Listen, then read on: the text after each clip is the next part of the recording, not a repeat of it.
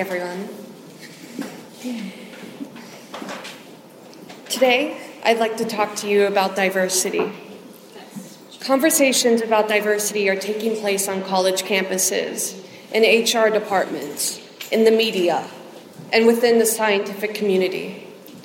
People are talking about diversity in the workforce, in the student body, in the rainforest, the economy, and in political systems. In all of these cases, diversity is rightly seen as a good thing. Yet despite the value we place on diversity, we have not done a very good job of managing it. We've been reactive, not proactive. And as a result, we've backpedaled our way out of many messes we've created, from global warming to racial, sexual, cultural, and economic inequality. But we've learned from these processes too. And perhaps the most important thing we've learned is that a small shift in diversity can have a huge impact. Now I'm here to talk about expanding the conversation to include mental diversity. But first, I want to talk about wolves. Yay. So, when I was little, I was in speech therapy for approximately 7 years. And one of the hate-love relationships I have is with the word wolves. I always mispronounced it, and so bear with me here as we go through. In the 1800s, when settlers arrived in the American West, they viewed wolves as threats to both human and livestock. Bounties were placed on wolves, and as a result, they were systematically killed off. Absent for 70 years, wolves were slowly reintroduced into Yellowstone National Park in the United States in 1995. This move was extremely controversial. Ranchers fought against it, complaining that the wolves would lay waste to their cattle. But environmentalists viewed reintroduction as a positive and saw wolves as a necessary part of the environment. Yet neither of these groups could have imagined the dramatic changes the wolves would create. In 2014, a 4.5-minute video called "How Wolves Change Rivers" went viral. This video shows how in a very short time, wolves created what is called a trophic cascade in Yellowstone National Park. A trophic cascade is an ecological process which starts at the top of the food chain and tumbles all the way down to the bottom, radically impacting an entire ecosystem during that process. Despite their small numbers, the wolves who arrived in Yellowstone made elk, nervous. The elk population had built up during the wolves' absence because there was no predator to hunt them. As a result, the elk had grazed away most of the vegetation in the valleys and gorges. But when the wolves arrived, they killed some of the elk. But more importantly, they changed the elk's behavior. Grasses and trees lured rabbits and other small animals. The elk moved to the top of the valley instead of the vegetation in fear that they would be slaughtered. And because of that, vegetation started to grow back. In some areas, the height of trees quintupled in just 6 years. Songbirds and migratory birds returned to feed on seed pods and nest in the burrows of trees. As trees grew larger, beavers showed up and used trees for food and dam building. The dams slowed river flow through high water, helped to control floods, and provided habitat for muskrats, ducks, and fish. Ravens and bald eagles came to feed on the carrion and the corpses that the wolves left behind. And because elk weren't grazing on these riverbanks and breaking them down, there was less sediment in the water, less erosion. Rivers grew cleaner and stabilized their course. All of Yellowstone is now benefiting from an increase in biodiversity. But before that could happen, it took 70 years to convince people that wolves were worth it. I love using the wolf as an example, not only because I think wolves are amazing creatures, or because I'm a masochist when it comes to speech therapy. But because, like the gray wolf, I was once very misunderstood by my peers, by my doctors, by my parents, and even my grandmother. When I was a teenager, I had fairly low self-esteem, and I was sitting in the car with my grandma, and she told me she had a piece of criticism she wanted to give me. I thought she was going to tell me that I was ugly or that I smelled bad. But instead, she said I was monotoned and I need to take acting lessons. So I did take acting lessons, and it was rather awkward. Only because I was cast as an Oompa Loompa in Charlie and the Chocolate Factory. And I was taller than the main characters. The same incident happened when I was cast as a Munchkin in The Wizard of Oz. I was taller than Dorothy. And to add to my monotoneness, they cast me as part of the tornado where I'd have to wear black strings and run around in circles. That was really odd thinking. And so I came to the conclusion that being monotone was the least of my problems. From a young age, I was extremely reactive. My mother never knew what would set me off. At the slightest provocation, I'd fly into an uncontrollable rage. I'd kick and scream and break stuff. My mom remembers handing me an ice cream cone when I was about 3, and for no apparent reason, I threw it on the pavement and started whirling around like Linda Blair in The Exorcist. People thought I was possessed, but most thought I was just a spoiled kid throwing a temper tantrum. But it was more than that. I suffered from sensory overload, even in my dreams. I had night terrors, which still continue to this day. I scream and thrash around in my sleep and have great difficulty waking up. I also dealt with sensory integration issues. For years, I refused to shower because water made my skin crawl. I can assure you that my hygiene routines are up to standard now. On top of that, most food made me gag. So I stuck to the common American comfort foods. You know, mashed potatoes, tomato soup, and Peking duck.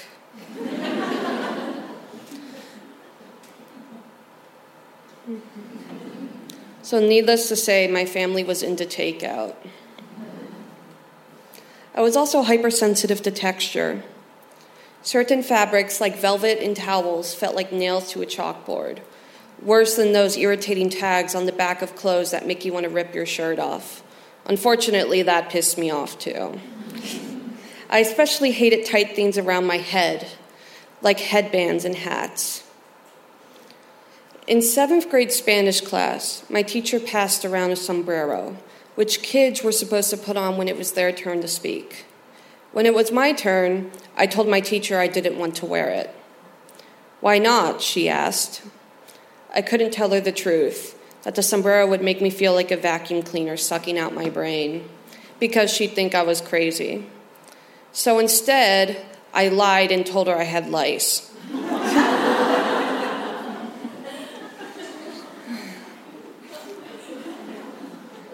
So she sent me to the nurse, and it turned out I actually did have lice.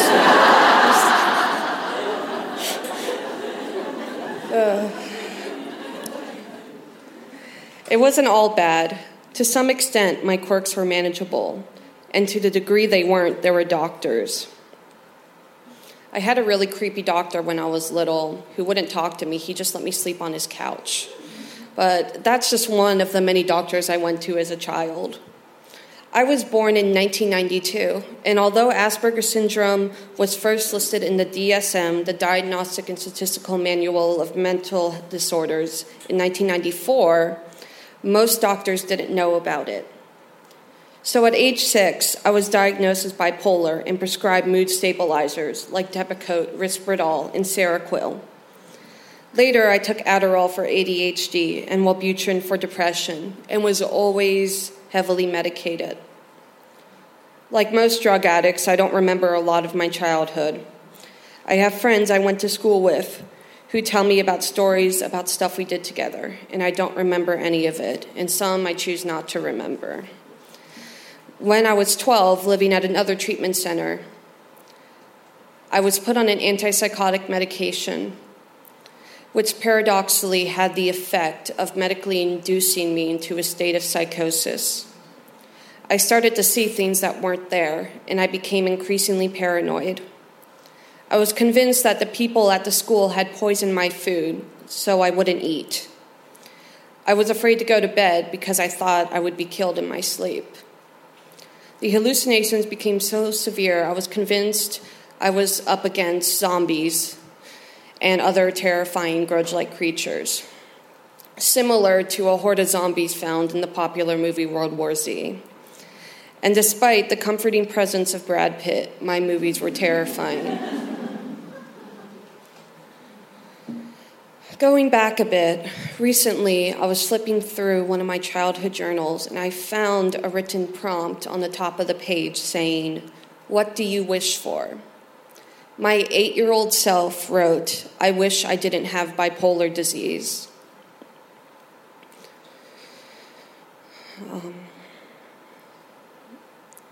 Along with all my hypersensitivities and behavioral issues, my biggest obstacle to independence was my lack of social skills.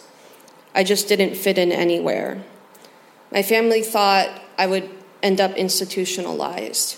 Nobody could see a future for me that would include graduating from college, for getting married, and doing the things that every parent wishes their child would be able to do. For starters, I had great difficulty reading people and conforming to social norms.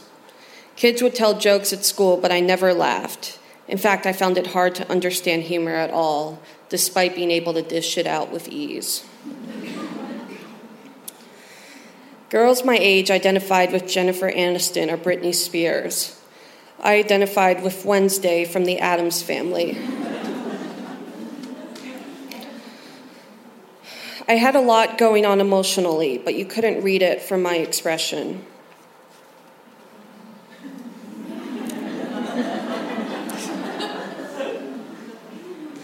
Socially awkward and lacking confidence, I was an easy target for bullies. Things hit a breaking point when I was 11 years old, and a peer on a bus who bullied me regularly sexually assaulted me. Like many girls with disabilities, this would not be the last time I experienced that kind of abuse. And being marginalized like this only increased my sense that something was wrong with me, and therefore affected my self-image. While my parents proactively searched for new treatments for my symptoms, it took a while to correctly diagnose me, 13 years to be exact. At age 13, I moved from my family in New Mexico to go to Utah, to a residential treatment center called Maple Lake Academy. There, I found a therapist who understood my social anxiety, my aversions, my trauma, and how to treat them. That's when I learned that I had Asperger's syndrome, which now is known as autistic spectrum disorder. What is autistic spectrum disorder? And specifically, what is high-functioning autism? In short, it's a higher-functioning form of autism that impairs the basic social skills that one is expected to display, notably reading social cues. It makes everyday communication a challenge. In addition to this, there may be sensory issues or processing issues that accompany these sorts of symptoms. But learning its definition was only the beginning. Maple Lake Academy encouraged us to learn everything we could about our own mental diagnosis. And so I read the DSM Made Easy, which is like the idiot's guide to crazy. It included case studies and cartoons with cheesy captions, my favorite being a cartoon of a therapist talking to a father and son, both of whom have ADD. The therapist says to them, "You always dream your child will have what you never had. In this case, it's Ritalin." As I studied the DSM, I became a bit of a mental health snob. I thought some disorders were cooler than others. I took pride in having friends with more than one disorder.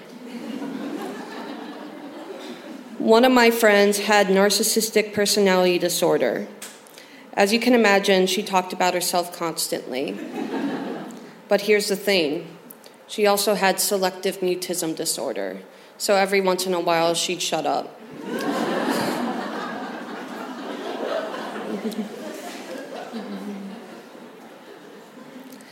Anyways, after 18 months of hard work, I graduated from Maple Lake and went on to a normal high school, where despite my challenges, I began to thrive. After all, you might wonder, isn't autism awful? Surely it's a debilitating weakness, or at least a disadvantage, right? But for me, it's the opposite. It's a gift.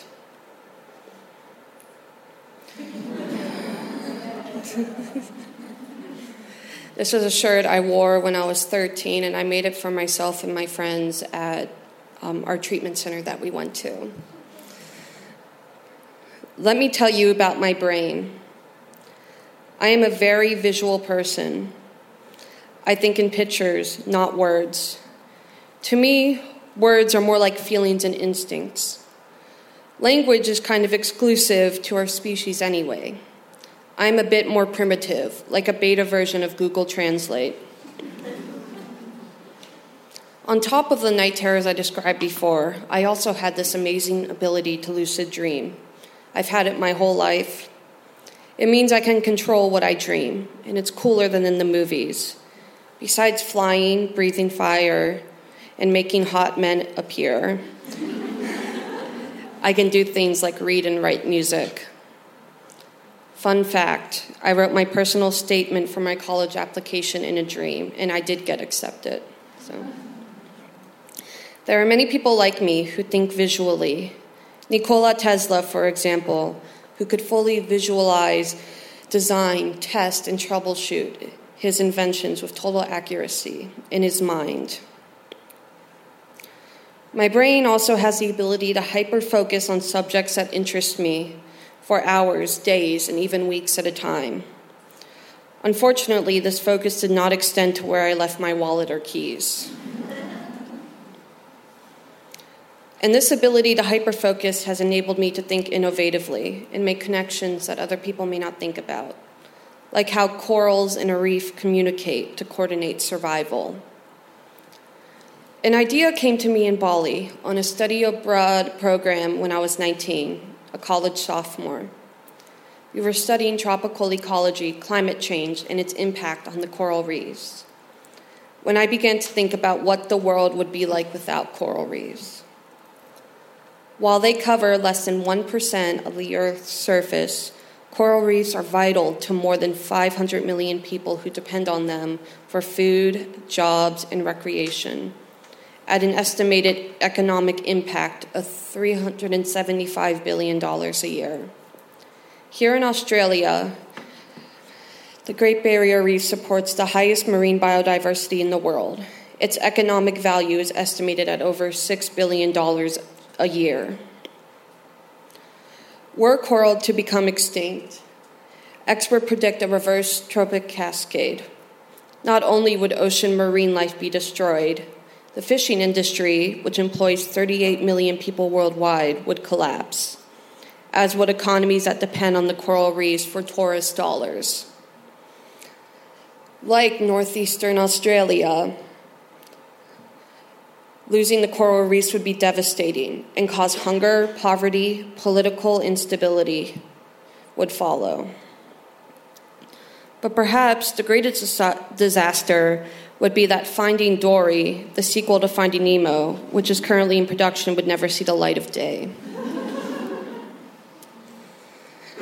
In Bali, I started thinking about ways to prevent further destruction of the reefs. So during my downtime, while reading pharmacology and neuroscience journals for fun, it is fun, trust me, I came across a term called quorum sensing. Basically, quorum sensing is a biological process by which bacteria communicate. If you've seen the movie Avatar, you'll remember how all the plants communicate with each other through non-scientific hippie life systems, like light. So I began to think that corals must also communicate to survive, and wondered if quorum sensing might be the way corals do that. After all, bacteria live inside all corals, providing them with nutrition and even their characteristic colors. Maybe they did other things too. My research focused on recreating the process of quorum sensing that takes place on a coral with the goal of preserving and sustaining the life. From there, the biodiversity would be maintained. About a month later, when I was back at school, my brother Nicholas emailed me about a competition focusing on research in biodiversity. Through that competition, I wrote a paper called Environmental Threats on the Symbiotic Relationship of Quorum Sensing and Coral, and submitted it to the competition, where I won first place.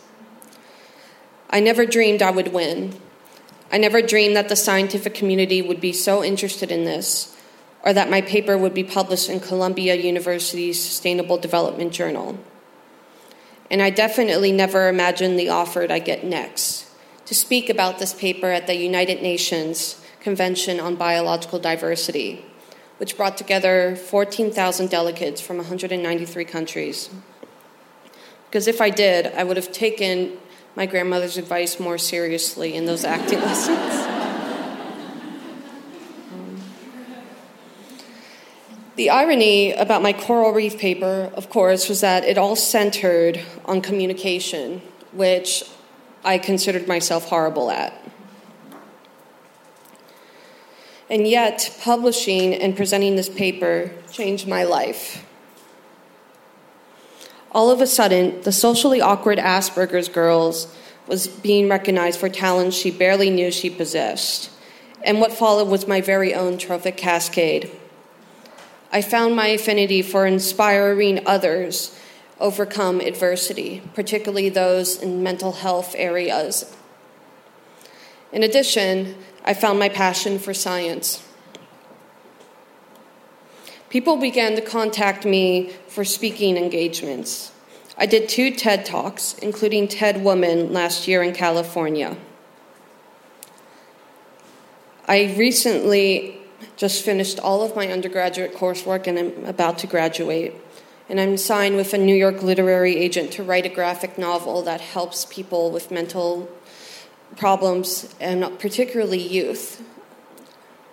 My logic is that for the older generations, for anyone who does not really believe that these issues exist, I figured they're going to die soon, so I should focus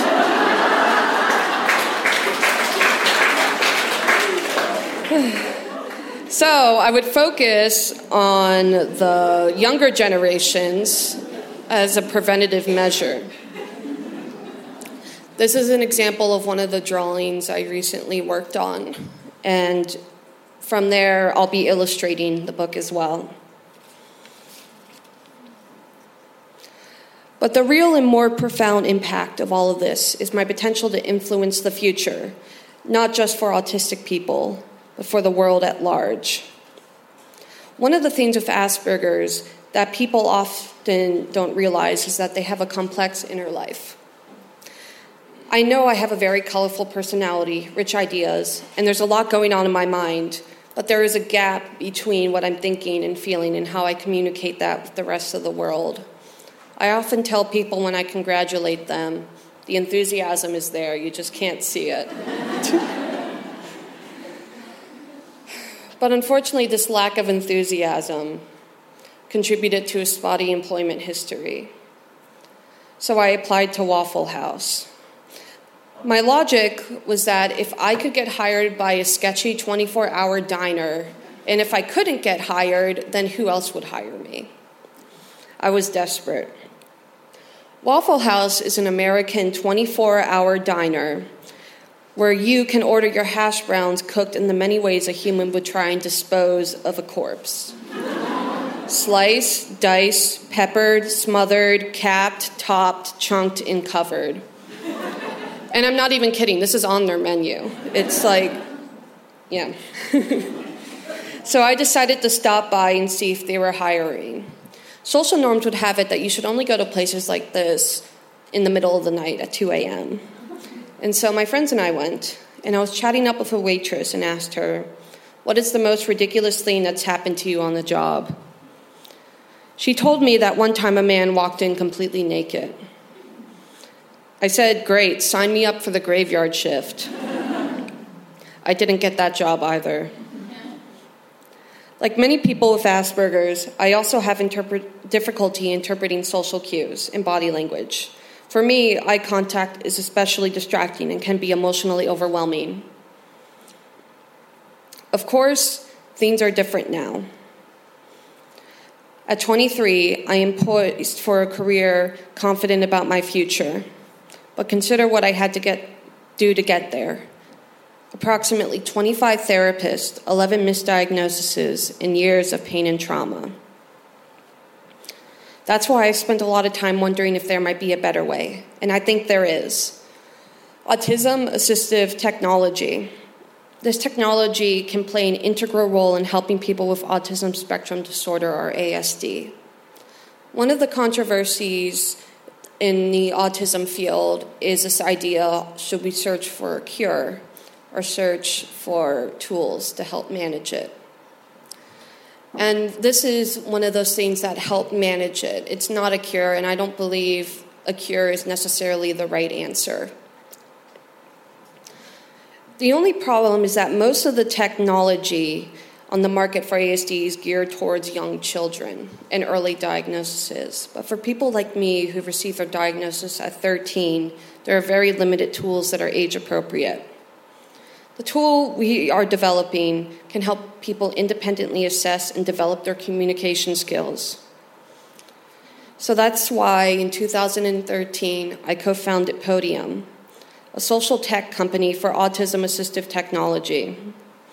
Our initial product is an app geared towards millennials like me. It's a simulator designed to help teens and adults with autism prepare for college or job interviews, and simulates an audience as well, which is why I have Waldo. He's one of my favorite characters. And it's personalized to your needs. In a way, it's like a personal coach. Podium builds self-awareness by tracking eye contact, and it provides real-time corrective feedback. It can be a vital tool for anyone who struggles with social anxiety and those preparing to enter the workforce. What a lot of people don't realize what's important about eye contact is it's not necessarily locking your gaze with people's eyes, because if you do that too much, you just look creepy because you're staring at them.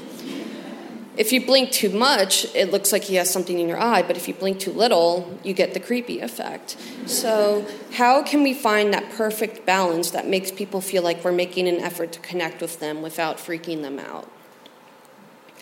Well, we partner with Mass General Hospital Aspire program, and with Microsoft, we are currently working on a peer mentorship app that provides thousands of teens and young adults around the world access to resources when their community can't provide any. But why is this so important? It's important because autism is one of the fastest growing developmental disorders. It's also the developmental disability with the highest rate of unemployment. It's estimated that 80% of people with autism spectrum disorder are unemployed. This becomes more alarming when you consider that 1% of the world's population, or 7 million people, have autism. And the thing is, like the wolves in Yellowstone, people with autism have a lot to offer the world. Like me, they think differently. And more, we are discovering the value they have in fields like software development, medicine, biotechnology, engineering, and art. But there's a problem. Our workplaces too often shut out people with autism and shut down the contributions they might make. Think about it. One college interview with somebody you never met determines the next 4 years of your life. One interview with another person you just haven't met determines whether you get your dream job or not. It's absolutely ridiculous. So what's the answer to this problem? recognizing the value on mental diversity and taking action to support it. Last year on April 1st, World Autism Day, Mary Ellen Smith, Corporate Vice President of the Worldwide Operations at Microsoft, spoke at the United Nations about Microsoft's pilot program to hire people with autism. The idea is that if people with autism can be supported in the things they're not so good at, like traditional job interviews and workplace social interaction, they can provide value by delivering what they are good at, like creative thinking and authenticity. It's about diversifying the workforce, which in turn helps companies thrive. In order to make these efforts go forward, Microsoft turned to two external partners, Prevail and Specialisterne.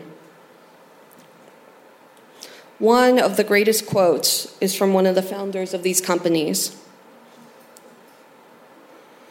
And it's this idea that we need to move the needle. We're spreading the message that different can be good, different is important. You really have to look at the growing population of people who have a disability or disorder as your potential next resource for a different, innovative idea that can help you become more innovative. I think at Microsoft, they really get that. They're used to people who are innovative and high-performing, but who are not mainstream. Someday, we may look back at Mary Ellen Smith's UN talk as a watershed moment. After this was launched, Microsoft was flooded with more than 1,000 emails and 700 resumes. And yes, they have revamped the interview process from 1 day to 4 weeks, where people with autism have more time and space to showcase their talents. The truth is, every sector of our society can benefit from the untapped potential of our autistic and mentally diverse community. But in order to make this happen, there needs to be a change in the environment and how we view it. The world is in desperate need of creative and intellectual minds to solve complex problems. But before we can do that, the culture needs to be built into a culture that accepts mental diversity. Why? Let's consider what the world would look like without people with autism. Imagine a world without Albert Einstein, Isaac Newton, Andy Warhol, Mozart, Darwin, Nikola Tesla, Jane Austen, Emily Dickinson, David Byrne, and Bill Gates. Think about all that we wouldn't have. But there are others, in fact millions of others, unable to share their talents with the world because of communication roadblocks and superficial social norms. I'm hoping that as we learn more, we can help more people with different kinds of minds become superstars in the world at large and in their own lives. While I was at the UN, I sat in on all the negotiations, trying to absorb as much as possible, and I really got an idea of where the world needs to go in terms of the environment. And I also learned how frustrating the communication process at the UN is. Indecision everywhere. I learned that more now than ever, we need people who think differently. I learned that all of the challenges I've had to go through are a blessing. Our culture has conditioned us to view mental illness and developmental disabilities as difficult, something we should hide and be ashamed of. But my life experience, I know that being different is not a drawback, and communication with loved ones is key. My mind is an asset. It's a tool that I can use to make this world a better place. As a kid, I was convinced I was bad, mean, and weird, because that's how people saw me. But I am a really nice person. Humble, too. No, it's kidding. I care about people deeply. I find myself trying to meet the needs of strangers that I just met. And even though I'm older now and hopefully more mature, which considering my inappropriate humor, that's not the case, a lot of my insecurities that I have today stem from my poor self-image that was built from society's idea of what mental illness means. I'm always second-guessing myself, wondering if I acted appropriately. Even last night, I went to a welcome dinner for the Sydney Opera House, and these were the same insecurities that were coming up to this day. It doesn't matter how successful you become. I carry these insecurities around. But the way that we work through these insecurities is by interacting with the world with the person you want to be, rather than who you think you are. If we can begin to recognize, appreciate, and reinforce the value of mental diversity, not only will society reap the immediate benefits of our specialized brains, but I am positive that the cascade effect will be monumental. Thank you.